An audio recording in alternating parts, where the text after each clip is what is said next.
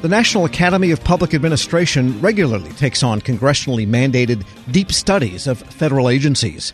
Its upcoming study of the Office of Personnel Management is especially high profile. The Academy is reviewing OPM's statutory functions and challenges. It may recommend a new future for OPM. The study follows a controversial Trump administration proposal to merge OPM with the General Services Administration. For what to expect, Federal News Network's Nicola Grisco spoke to NAPA President Terry Gerton. In this project, as in all of our funded studies, we have a full-time study team made up of the Academy's permanent staff. And so we've designated that team. It has a project director, it has senior advisors, analysts, and researchers. And so they're already beginning. That happened as soon as the contract was signed. And so they're already beginning background research, developing the work plan, and thinking about how we're going to proceed through the course of the one-year study. At the same time, we are following our very standard process for panel selection. So again, for this, as in every funded study that we do, once we have the contract, we send out a solicitation for volunteers to our fellows community. And we specify both the tasks that we've been contracted to do and the general areas of expertise that we're looking for people to meet. And then we usually have about a 10-day period, maybe 10 working days, for fellows to respond to that call and tell us why they think they should be on the panel. Once that window closes, our NAPA staff reviews all the submissions, makes recommendations on the fellows that we think would best fulfill that mission. And in this case, we're looking for a 5-member study panel. But ultimately, the panel is approved by our chair of the board. So we make that recommendation. He reviews that, asks any questions that he has, sometimes sends us back to think about other considerations. But eventually, we come up with a panel that's approved, and then we seat that panel. And then they go on, of course, to provide the strategic oversight and guidance to our staff study team, and they work to develop the content for the study. Are you able to comment on maybe the kinds of people that you're looking for this panel? Not asking, obviously for specific names or anything like that, Sure. But just maybe the past experience or expertise that you would hope that these people would bring? I think it relates very closely to the types of tasks that are specified in the legislation and the contract. Obviously, we're going to want folks who understand in some detail the internal operations of the Office of Personnel Management. We're going to need folks who understand the federal budget process and the reimbursable work process, because those are very clearly called out in the legislative language. We have a responsibility to look at the application and implementation of information technology within OPM. So we're going to be looking for fellows who have some experience there. Obviously, folks who've had experience in large-scale government transformation projects, and folks who understand the relationships between federal agencies, cabinet agencies, and Congress. All of those are clearly set forth in the tasks that Congress gave us in the language.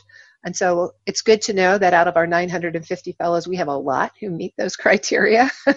And so we'll look to find the best mix that balances that expertise and experience, that provides us diversity of thought and background, and best positions us to give a comprehensive assessment back to OPM and the Congress. So the study will take about a year. Can you walk us through how the Academy staff and the panelists will be engaged in that process throughout the year?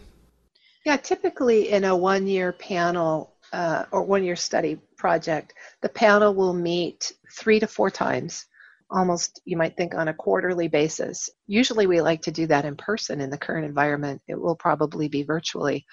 But that's just their in-person meetings. They're regularly engaged with the study team as the study team provides background research, intermediate observations, potential recommendations.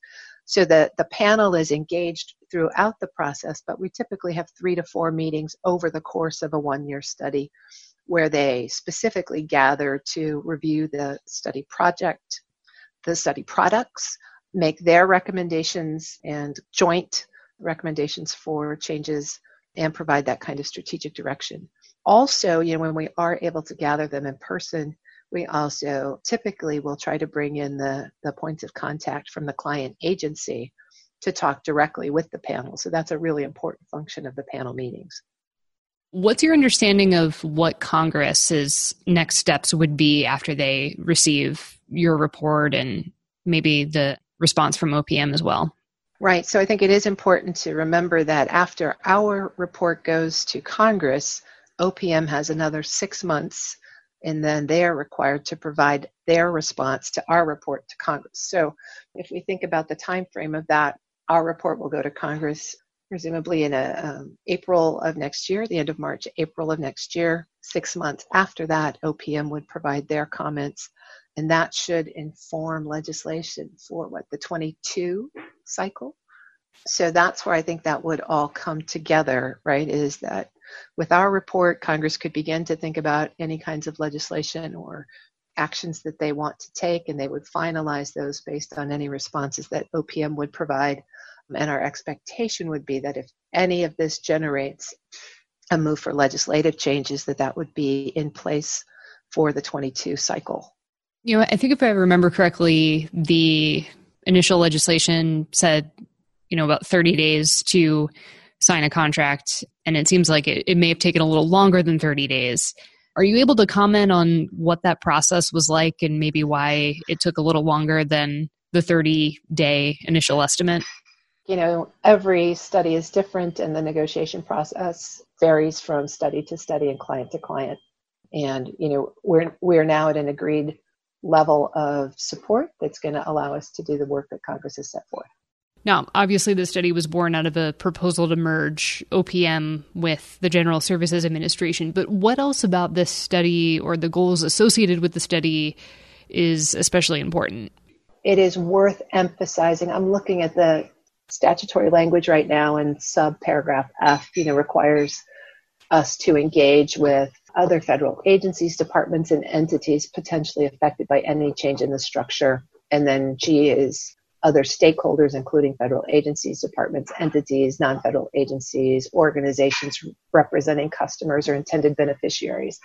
And we always say that we think that is one of the strengths of the Academy, is our ability to convene a variety of groups in non-attribution ways, but in ways that really help us get after their concerns, their issues. And that is absolutely part of the work plan that we're developing.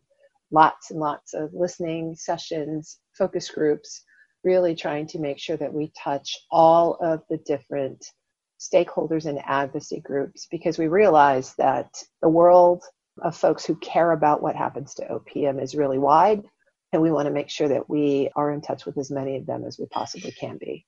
Terry Gerton, President and CEO of the National Academy of Public Administration, speaking with Federal News Network's Nicola Grisco. Check out Nicole's story at federalnewsnetwork.com. Stay up to date on your agency's latest responses to coronavirus. Visit our special resource page at federalnewsnetwork.com. Grab a 30-day free trial of Live by Live Plus, and you'll get unlimited skips, commercial-free music, and all of the podcasts and live streaming events you can handle. Visit livexlive.com/podcast1 to learn more and start your free trial.